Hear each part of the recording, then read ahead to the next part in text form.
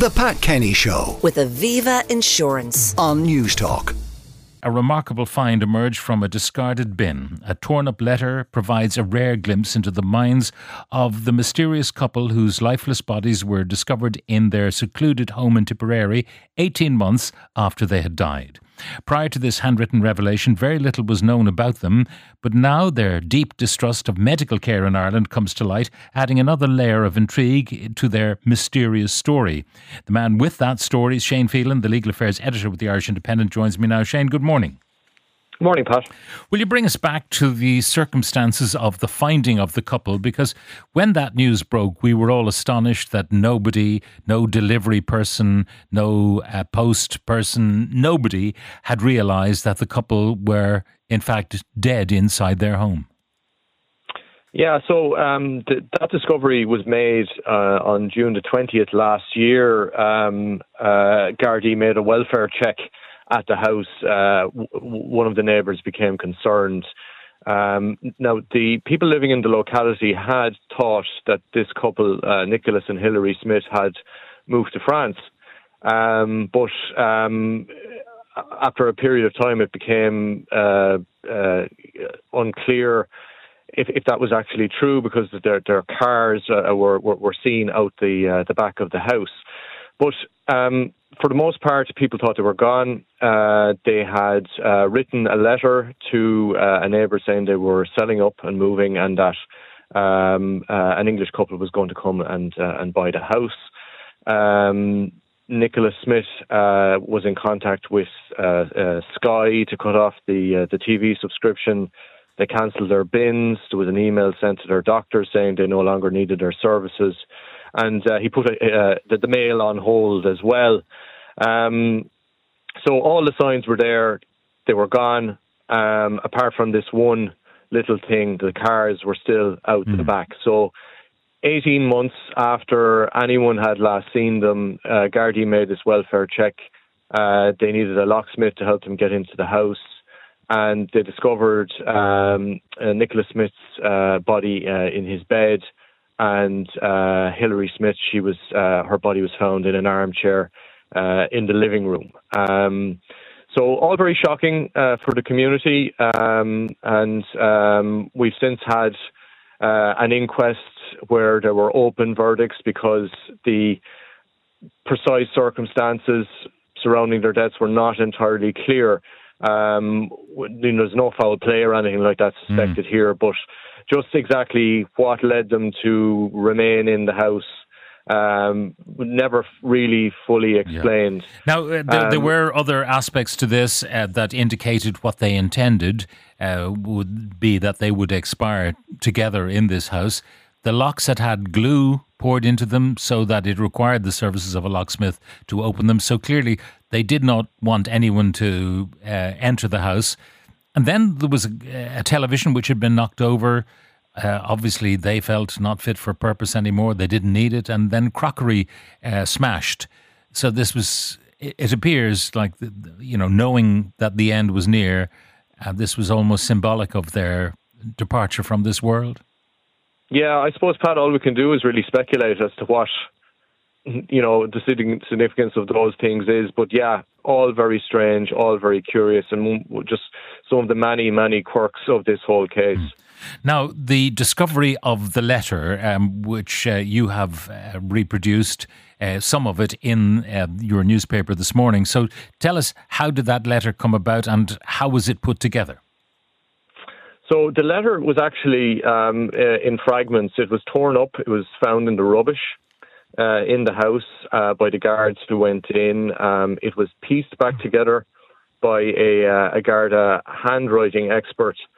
And I suppose what the letter does is it doesn't solve the mystery, Pat, but what it does do is it offers some clues into the state of mind that Hilary and Nicholas Smith were in around that time. So look, we knew they were reclusive. We knew that they, didn't really have much interactions with their neighbours.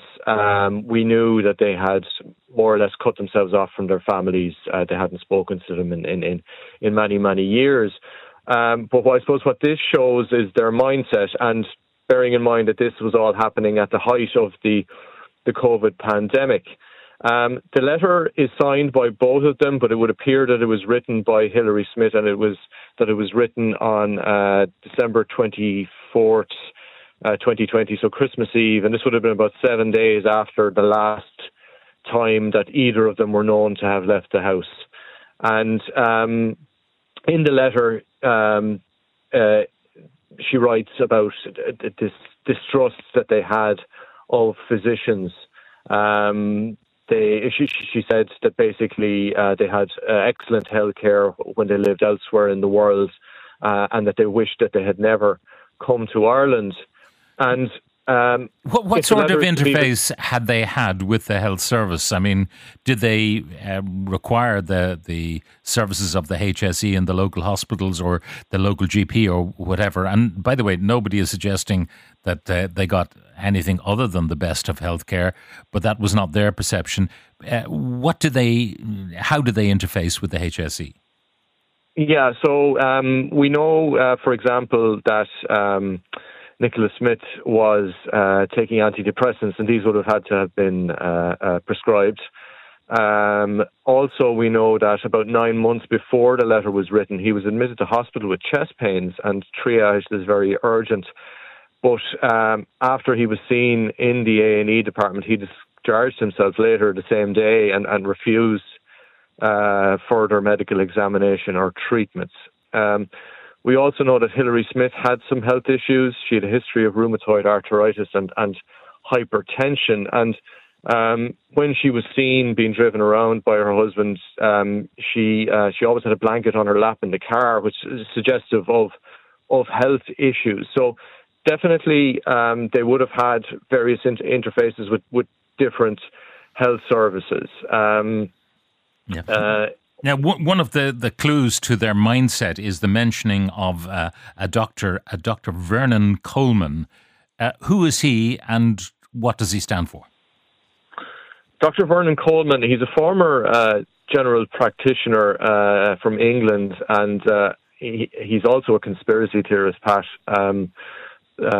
He has, I suppose, been responsible for many controversial claims. I think the one that may be most pertinent to this particular case is a claim that he made, and he actually wrote a book about it, claiming that the person most likely to kill someone was their doctor. Now, in this letter, Hilary Smith describes him as a courageous man who saw what so many missed. Again, we're kind of speculating a bit as to what she's driving at there, but this seems to be, given the tenor of the letter and other things that are said in the letter, this seems to be what she's driving at. Now, when you look up Dr. Vernon Coleman, he was born in 1946. He is obviously a doctor, but he's a conspiracy theorist. He's anti-vivisection, anti-vaccination, he denies that AIDS is what it is. What else does he do? He claimed that COVID-19 is a hoax, that vaccines are dangerous, that face masks cause cancer. So this is what you're dealing with. And he also believes in the Great Reset, which believes that a cabal of elite figures are attempting to depopulate the global community. So yeah, there's a whole range of stuff there, yeah. Yeah, and it might be the case that Hilary Smith maybe fell down a rabbit hole on the internet reading this stuff. When people were locked away, I suppose, during the pandemic. Now, at the time, it was thought that they had no relatives, but they did. Yeah, they claimed to be childless. But in actual fact, Hilary Smith had a boy named Michael prior to marrying Nicholas Smith. The boy was born in 1961, and he was actually raised by his grandmother, and never knew his mother. His mother basically went off with her husband when the boy was about 5 or 6, and didn't return really. He was a sea captain. He was in the Merchant Navy and later on cruise ships. And they lived in Hong Kong for many, many years. They also lived in Western Australia and also moved back to England for a short time. They lived in York, completely unbeknownst to either of their families, who wouldn't have lived too far away from that particular area. And then ended up in Ireland in 2006. Nicholas Smith also had lost contact with his family. He had a brother. But they had lost contact in the 1980s and hadn't spoken, and indeed the brother had absolutely no idea that he was living in County Tipperary. All right, well, it's an extraordinary thing, that letter in fragments, reassembled by Garda Forensics and deciphered, because the handwriting is not that easy to read. It's been suggested that it was written by an arthritic hand. So it tells us a little bit more about the lonely deaths of that English couple living in Tipperary. Shane Phelan, Legal Affairs Editor of the Irish Independent, writing about that story on the front of the paper. Thank you very much for joining us. The Pat Kenny Show with Aviva Insurance. weekdays at 9 a.m. on News Talk.